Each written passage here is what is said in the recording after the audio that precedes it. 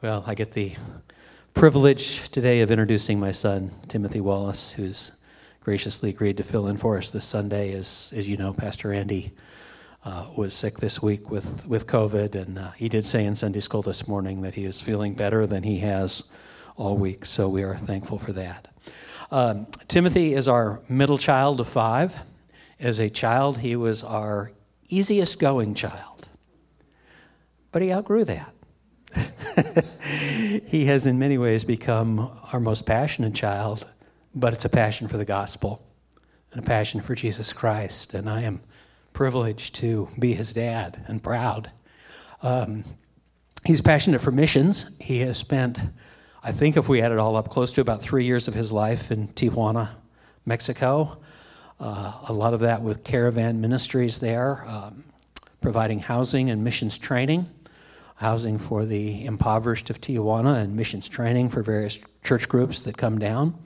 He spent close to a year of his life at Radius International, learning about language acquisition and international missions there in Tijuana.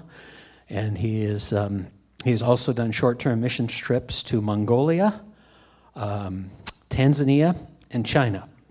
Did I miss any? Okay.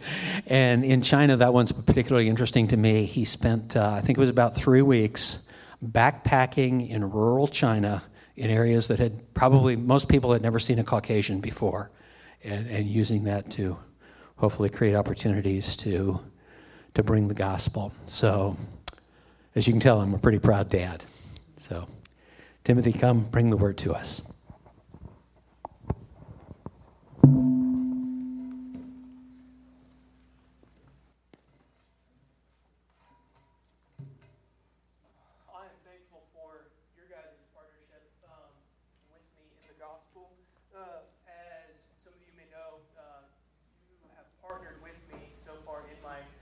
At Radius financially and through prayer, and I've really appreciated that. It is of great encouragement to me, and so of course I'm thankful that Andy invited me to come and share God's word with you. Our passage today will be 1 John chapter 3, verses 1 through 10. And I'm just going to tell you a little bit. The reason I picked this passage is I've been reading through 1 John over the course of the month. And so when I was asked and found out on Wednesday that I would be preaching, I was like, oh, where do I go? Well, I'm going to go somewhere where I've been reading and dwelling on God's word. And so I'm just going to catch us up what's been going on in 1 John to this point. John has just spent the last 2 chapters of this letter encouraging the believers so that his joy and theirs would be made complete, so that they wouldn't sin. He wants to protect the believers from false teaching. And finally, he writes so that the believers would know that they have eternal life.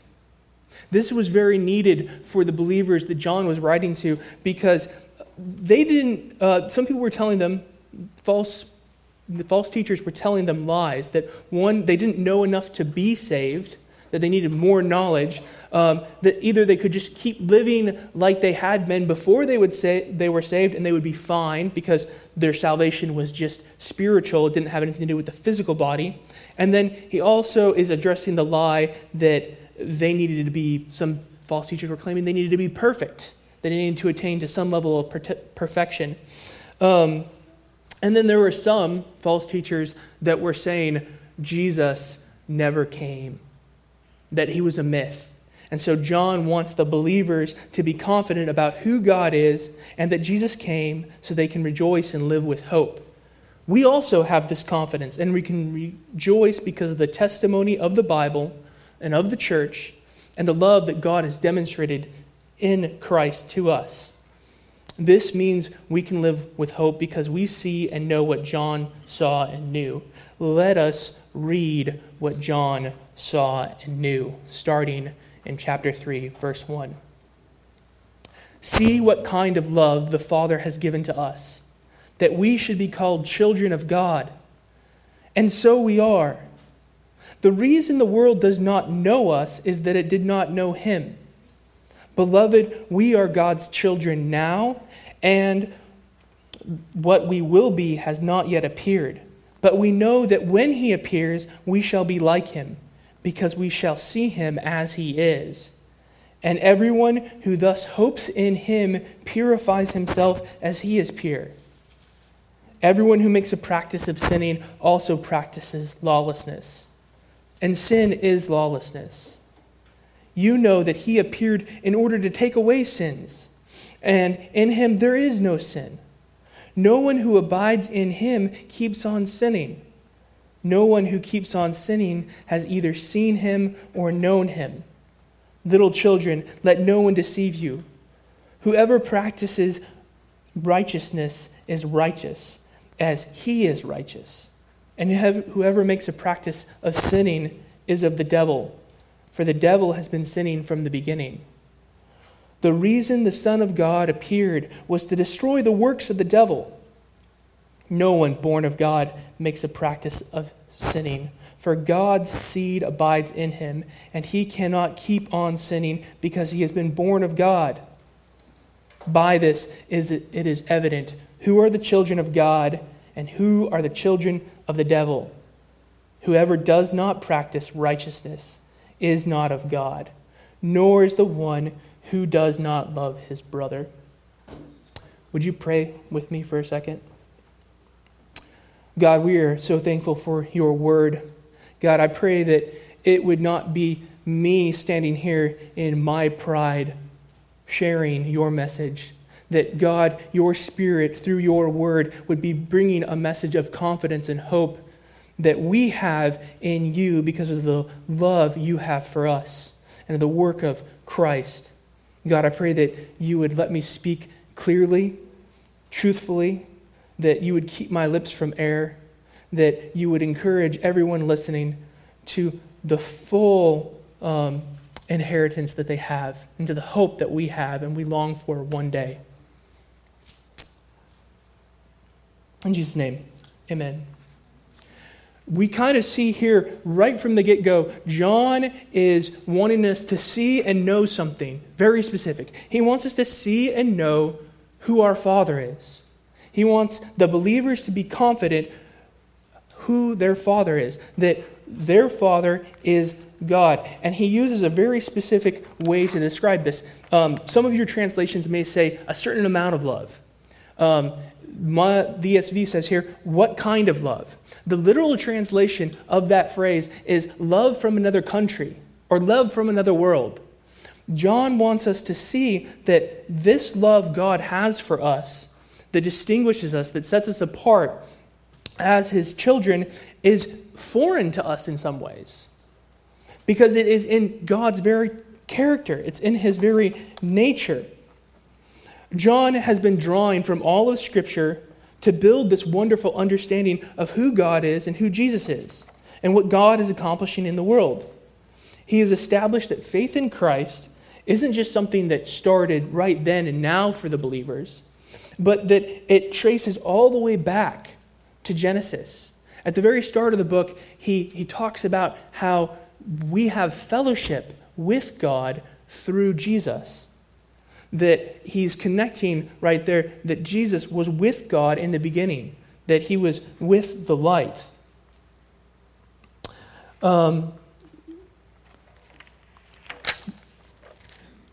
This is significant because what it's telling us is that the love that God has for us goes back to even his personhood, the fact that he is the triune God, that the love that he is displaying towards us is part of himself.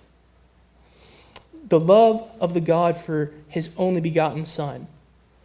John doesn't say that this is the love of a father for his children. Well, the way a father loves his children is a reflection of the way God loves us. It is completely unequal to the task of capturing all the facets of God's love for us. In fact, all John can say is that this love was foreign to us, in some ways will not be fully understood until we see God, as he says later on, when he appears and we know. Part of the thing we need to look at and understand here is, what is a father? Who is a father? if we don't understand fatherhood, we're going to miss some very important details about what John is driving at. Bill Mauser notes that God is not anthropomorphic, but rather creation. We are theomorphic. We are describing something about God. So, father isn't a description of us. It's not a description of my relationship with my father. It's a description of God's relationship with us. That's one of the important things people get wrong when they start to attack the biblical language of God's description of himself as Father, as Son, is that these are the terms that God is using to describe himself. And it's even something they get wrong when they start to use that language to change who they are.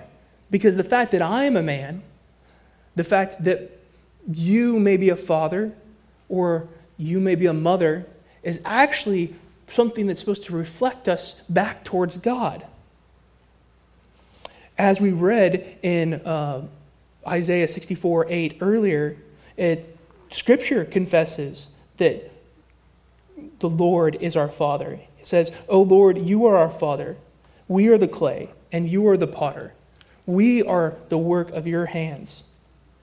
The confessions and doctrines and creeds that we hold also declare God's fathership. The Nicene Creed says, "We believe in one God, the Father Almighty, maker of heaven and earth." The Baptist Faith and Message also says, "God is Father in truth to those who become children of God through faith in Christ Jesus, and he is fatherly in his attitude towards all men." One of the important things when discussing the doctrine of the Trinity is this idea of divine simplicity. And what that simply means is that God is not a combination of parts. He is not something that's put together. That is why we use the term when we say God is love. God is holy. God is just. And that's why we can also say God is Father. Because he is the truest essence of all those things. And it's not that when we put them all together, we suddenly have God. It's that he is those things. Our scriptures, creeds, and confession, and John all identify God as Father. So we see primarily that Father is describing something of God. John, at the start of his gospel and this book, directly connect all the way back to Genesis. Because part of our problem, and part of the problem that he is identifying here, is that in Genesis, in chapter 3, something happens with our relationship with the Father. That fellowship that he describes in the start of this book as wanting to make complete with the Father by sharing this good news, we know it's broken in Genesis 3. We know that before that point, God had fellowship with man, a perfect fellowship. But that when sin entered the world, that fellowship with God was broken. And even more beyond that we, in fact, became children of Satan, of the devil. And so what John wants us to see here is that when you are the child of someone, you are a reflection of that person. The way we could describe it is you may know, through the simple description, that I am Trevor and Carolyn's son. But if you were to study my mannerisms, my characteristics, the way I act, the way I behave, you would probably start to draw out, oh, they have that in common. Oh, they have that in common. And you would start to draw all those little connections and those things. And the interesting thing, though, is even if we go beyond that, if we go down to the very deepest level, if we get a DNA test and we study it, it's going to come back even further and more clear that I am their son. So that's fundamentally what's at stake here, is John wants us to understand that if this is the love that God has displayed towards us, we are the children of God. This is part of the reason why the world does not know who God is, as he says in the second half of verse 1. The reason the world does not know us is that it does not know him, right? someone could come in here and they might know me and they might say, they're not your parents. Here's all the reasons why they're not their parents. They don't know them, though. They don't know my parents. It's the same thing is true with God. The world is going to look at us, and you know what? Fundamentally, they want to believe that they know who God is. Because in Romans, Paul describes this idea that they created God in their own image. That they created God in their own likeness. That instead of looking to the God of Scripture, they started to fashion an image in the likeness of humans or of the creation of the world. People in the world have their own idea of who God is. And that's one of the things that gets really confused is people sit here and they're like, you guys aren't of God. If you were, you would show us love. You would approve of the things we approve. Because their fundamental breakdown is that they do not know who God really is.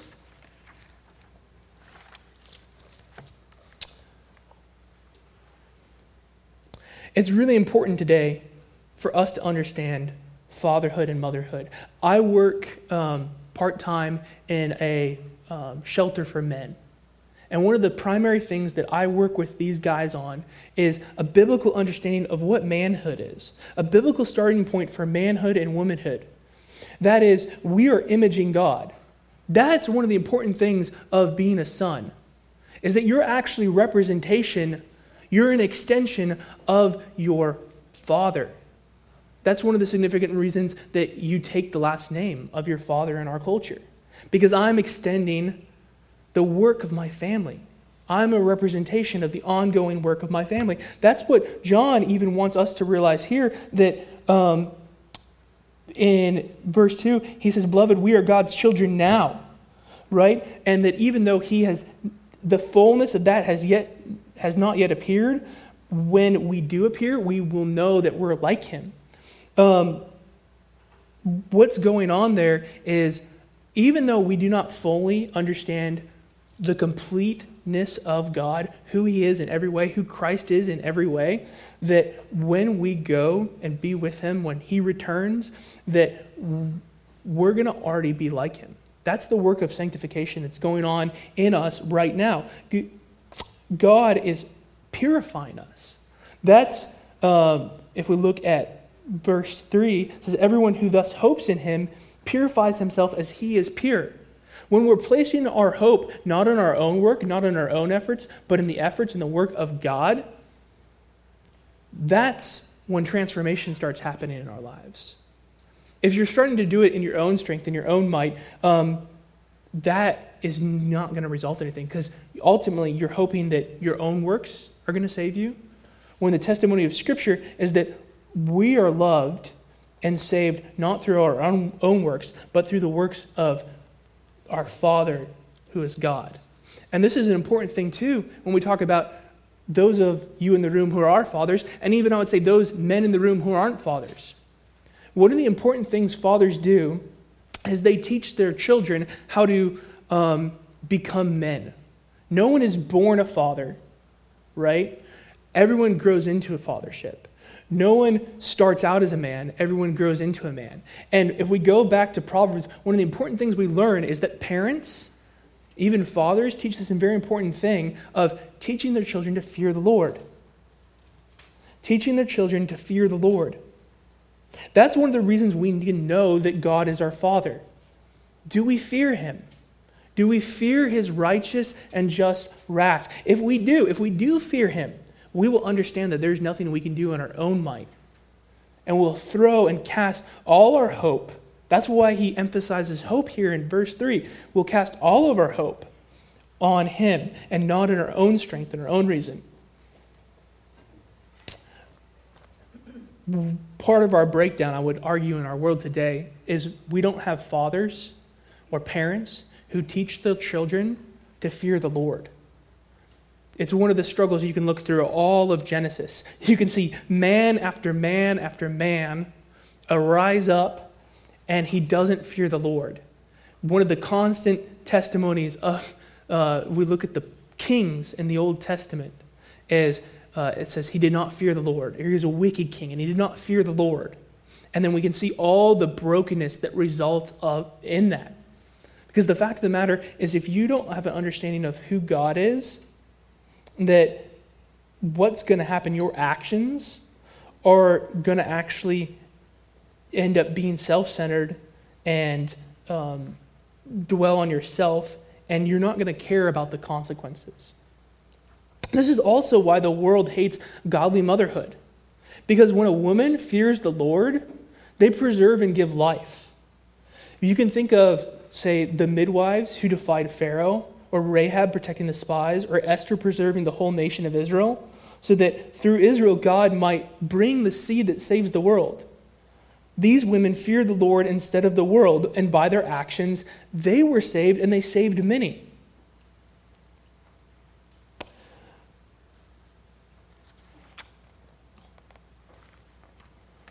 If we read in John chapter 8, 42 through 44,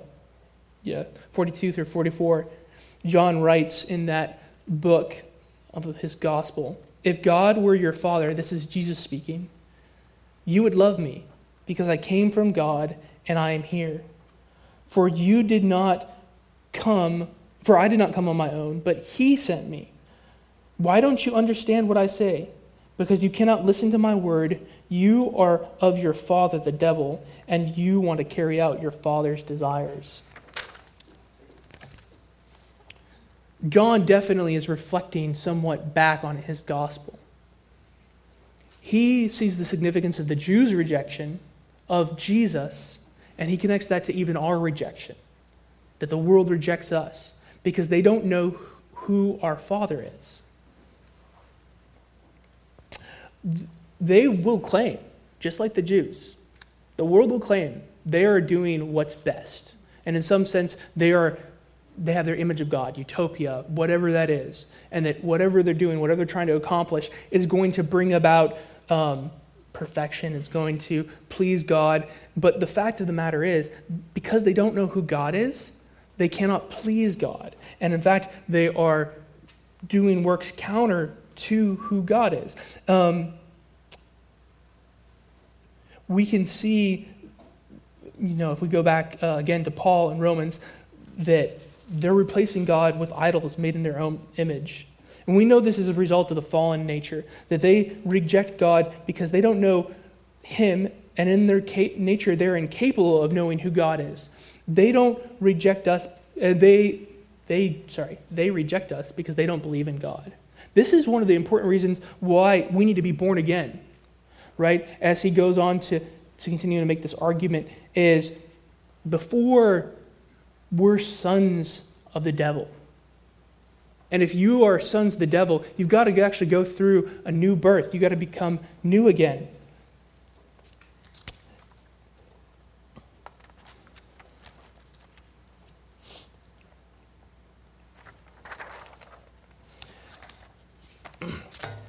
John leaves us with some details in the second half of how do we know that our Father, because that's the struggle, right? Is if we can either be sons of the devil or sons of God, how do we know which one is our Father? He's just given us confidence, right, that this is the work of God, that God loved us in a way that we would be as a children and we'd act and abide in this way, but he also wants to give the believers confidence that they can know by the way they behave.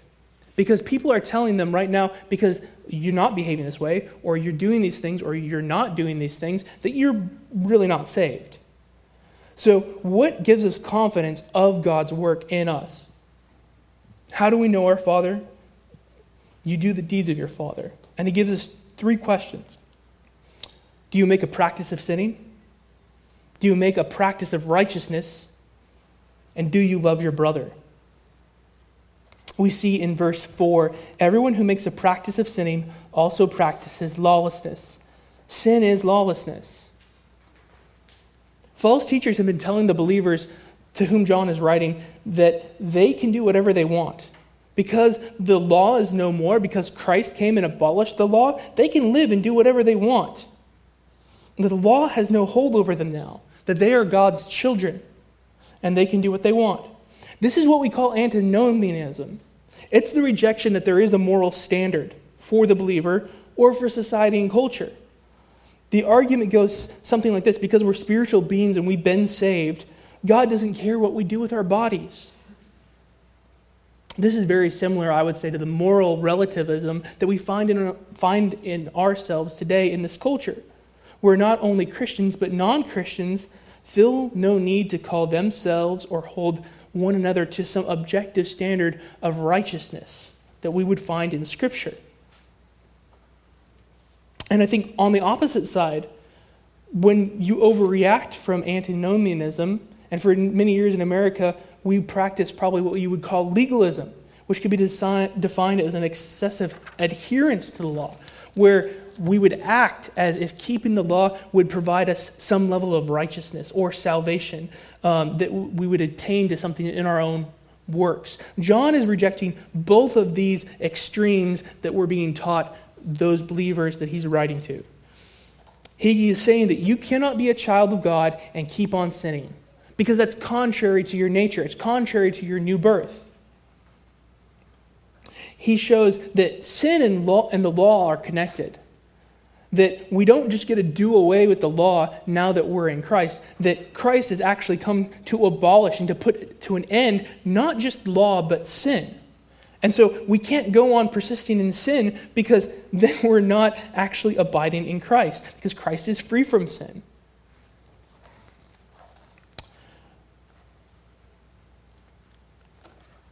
If we look at verse 5, we see a continuation of that.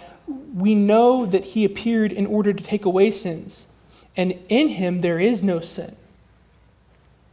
Again, he is driving home that emphasis that in Christ there is no sin, and that Christ is actually taking away sin. So then he says in verse 6, no one who abides in him keeps on sinning, and the one who keeps on sinning has neither seen him nor known him. That's the question. Not do you sin? Because he early in the book makes clear is anyone who says they don't have any sin, they're a liar and the truth's not in him. But what he is saying here is that for those that make a practice out of it, if their life is characterized by sin, if their life is characterized by breaking the Ten Commandments, by saying there is no moral law, no moral code I need to hold to, or because Christ has saved me, I can do whatever I want and I can depend upon that he's saying, no, Christ has no part of sin. No part of it. And the one who abides in Christ and keeps on sinning has neither seen him nor known him. Right? Because that's the significant thing. If you are abiding in Christ, if we go back, you kind of have to have that image in your mind of when he is describing what Jesus is talking about, the vine and the vine dresser, when he says, when Jesus says in the Gospel of John, he who abides in the vine bears much fruit. Right? If you are abiding in Christ, you're not bearing these works of the devil. You're not bearing out sin.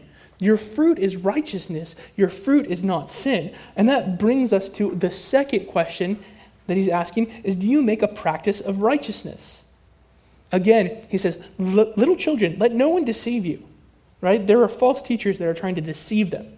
Whoever practices righteousness is righteous as he is righteous. That is, as Christ is righteous. And whoever makes a practice of sinning is of the devil. For the devil has been sinning from the beginning. And the reason the Son of God appeared was to destroy the works of the devil. If we think back again, just like John is, thinking back to Genesis, the very first thing Satan does, he shows up and he tells a lie. The very first act, the very first practice of Satan is a lie. Right? That is a work of Satan, and we know based on this and other passages that this is what characterizes Satan, is acting contrary to God, denying God, trying to oppose God at every turn. And this is also the significant aspect of, he says in verse 8, the reason the Son of God appeared was to destroy the works of the devil. Listen, not only has Christ come to destroy the works of the devil in our own lives, but in every person that doesn't believe and does not repent in God, they will face the righteous punishment and wrath of God, and their works will be undone as well. There is no work in Satan. There is nothing you can do in Satan that's going to last. I tell the guys at Recenter that I work with all the time, I'm like, hey, look, you've got two choices. You can believe what I say. You can believe in it. And you may not even put your hope and trust in God. And the fact of the matter is, even if you order your life in this way and it's profitable and it works out for you, your works are going to be nothing. Because you're going to be ultimately doing them for yourself. You're ultimately going to be doing them, as this passage says, for Satan, not for God. And all of those things are going to be wiped away. That's the significance of the new creation, of the new heavens and the new earth. And we know that Christ will return to bring that about. So instead, I encourage them, look, you must trust in Christ. If you want to see anything that lasts in this life, there's anything worthwhile lasting, our works must be the works of righteousness.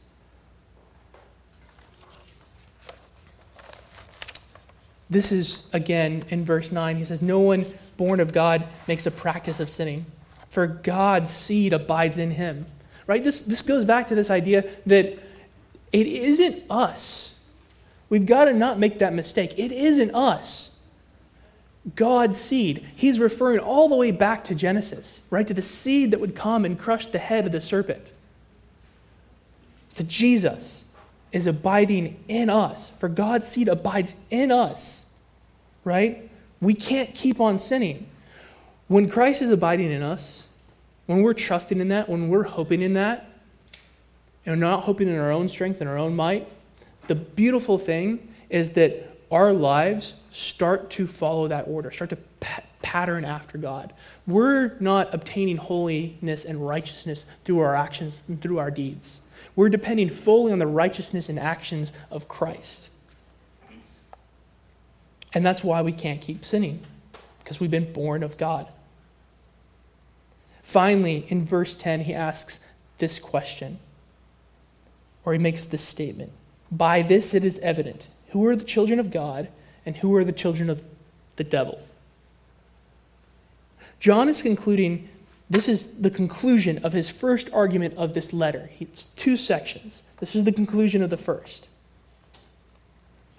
In the first part of this letter, he's focused on the fact that God is light and inside of him is no darkness. Now that we have reached this point, it is clear that he isn't just talking about physical light and darkness. He's talking about natures. That someone who's born of God, someone whose nature is a child of God, cannot have any part with the devil. They can't be children of the devil. You can only have one father. And that children were made to carry on their parents' work. This is one of the significant things of being a child. You don't exist in a vacuum. I have parents. I have grandparents. I have great-great-grandparents. And a good child heeds and listens to the instruction of their parents. Why? Because this is a reflection of our relationship with God. When we heed and listen to God, his promise is that it will go well with us. John 5:19-22 says, truly, Jesus says this, truly I tell you, the Son is not able to do anything on his own, but only what he sees the Father doing. For whatever the Father does, the Son likewise does those things. For the Father loves the Son and shows him everything he is doing. And he will show him greater works than these, and you will be amazed. Our works are evidence. They're evidence that we are children of God. And let me be clear, if your works are more characterized that you are doing the work of the devil, lying, stealing, cheating, adultery, this is John's warning right here. This is why he ends with the stern warning, anyone who does not love his brother, and whoever doesn't practice righteousness is not of God, nor is the one who does not love his brother. Again, going back to Genesis, The first person to not love his brother is Cain. He doesn't love his brother Abel. We know that Abel's sacrifice was righteous and it was pleasing to God. It was pleasing not because there was something good or inherent about about Abel. It was pleasing to God because Abel was trying to do the work of God the Father. Cain hated that. Cain despised that because he was actually doing the works of Satan. We can see this as it goes to be on to be illustrated because when it comes to after he's killed his brother and he has kids, he establishes a city and he names it after his son. He doesn't have a relationship with God. His focus is on his relationship with his son. Versus if we look at Adam.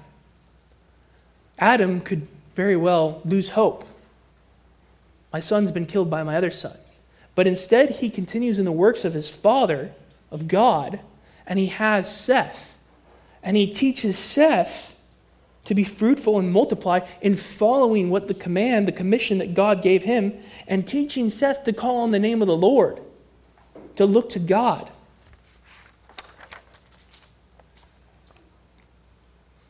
It's evident who are the children of God and who are the children of the devil. This is the reality of sonship, of having a father. If God is your father, you will practice righteousness. This is one of the significant things about Christ. He was not the Son of God because he practiced righteousness. He was the Son of God, and he was righteous because he is God. Do we get that? That's the beautiful thing about Christ, is Christ was righteous. That's why he did the things that he did. He didn't do the things that he did. He wasn't in relationship with the Father to gain more holiness or to gain more stature with the Father, right? In a sense that he was obtaining some more holiness or some more righteousness. It was that he was. And now, this is the beautiful thing about the gospel, is that righteousness is imparted to us. We don't have to do things to gain favor with God, not to become more holy, not to become more pure. We have been born again. We have that nature. That's what Peter means when he writes in 2 Peter 1:3, and he says, God's divine power has granted us all things pertaining to life and godliness. And continuing on in verse 4, he says, so that through them you may become partakers in the divine nature. Do you see this otherly world love? This love that's foreign, that we have no imagination, cannot comprehend on this earth. It isn't that God made a way for salvation and gave us works and things to do that someday, possibly through struggle, we might at some point become holy and God might let you into heaven. No, it's that in his mercy and love for me and you, he made us sons and daughters through the death of Christ. We became new creations with new natures. We are pure, so we pursue purity. We are sons of God and not the devil anymore, so we pursue the works of God. That's what enables us to pursue things like the Great Commission. And Christ destroyed the works of Satan in us totally and forever. And there is coming a time when Christ and his perfect holiness, perfect perfection is going to be revealed. And when that time comes, we're going to realize that we're nothing. We're not sons of the devil. We're going to see very clearly that DNA level, that test, all these ways that we can't even fathom right now, that we are God's sons. Brothers and sisters, fix your hope on Christ, in which you are beloved children who are born again. Rejoice that God has shown you such love that one day you will be with him and know him in ways that we can't even comprehend. If you have not been born of Christ, you are a child of Satan. You are doing the works of Satan, and they will be destroyed, and nothing will be left. My call to you is to fear the Lord, know your place before him, and cry out with the prophet Isaiah, who when he knew his place before the Lord said, woe is me, for I am undone. I am a man of unclean lips. When you realize that your works are not just neutral, that they're opposed to God, that they've been the works of Satan, that they are acts performed against God, and that he will not leave them standing, that he will not even leave you standing. Let that undoing, let that realization bring about the destruction of the works of Satan in your life rather than the final judgment. The practice of sin, of lawlessness. Repent and believe upon the Lord, and he who is love calls people everywhere to repent and believe. And that's the testimony of John in chapter 5 of his gospel. He says, everyone who believes in Jesus Christ, of this letter, chapter 5, starting in verse 1. Everyone who believes that Jesus is Christ has been born of God, and everyone who loves the Father loves whoever's been born of him. By this we know that we are loved, the children of God, when we love God and obey his commandments. For this is the love of God, that we keep his commandments, and his commandments are not burdensome. For everyone who's been born of God overcomes the world. And this is the victory that has overcome the world, our faith. Who is it that overcomes the world? Except the one who believes on Jesus as the Son of God. See and know God your Father by having faith in Jesus as the Son of God, and that you too would be his son. Let's pray.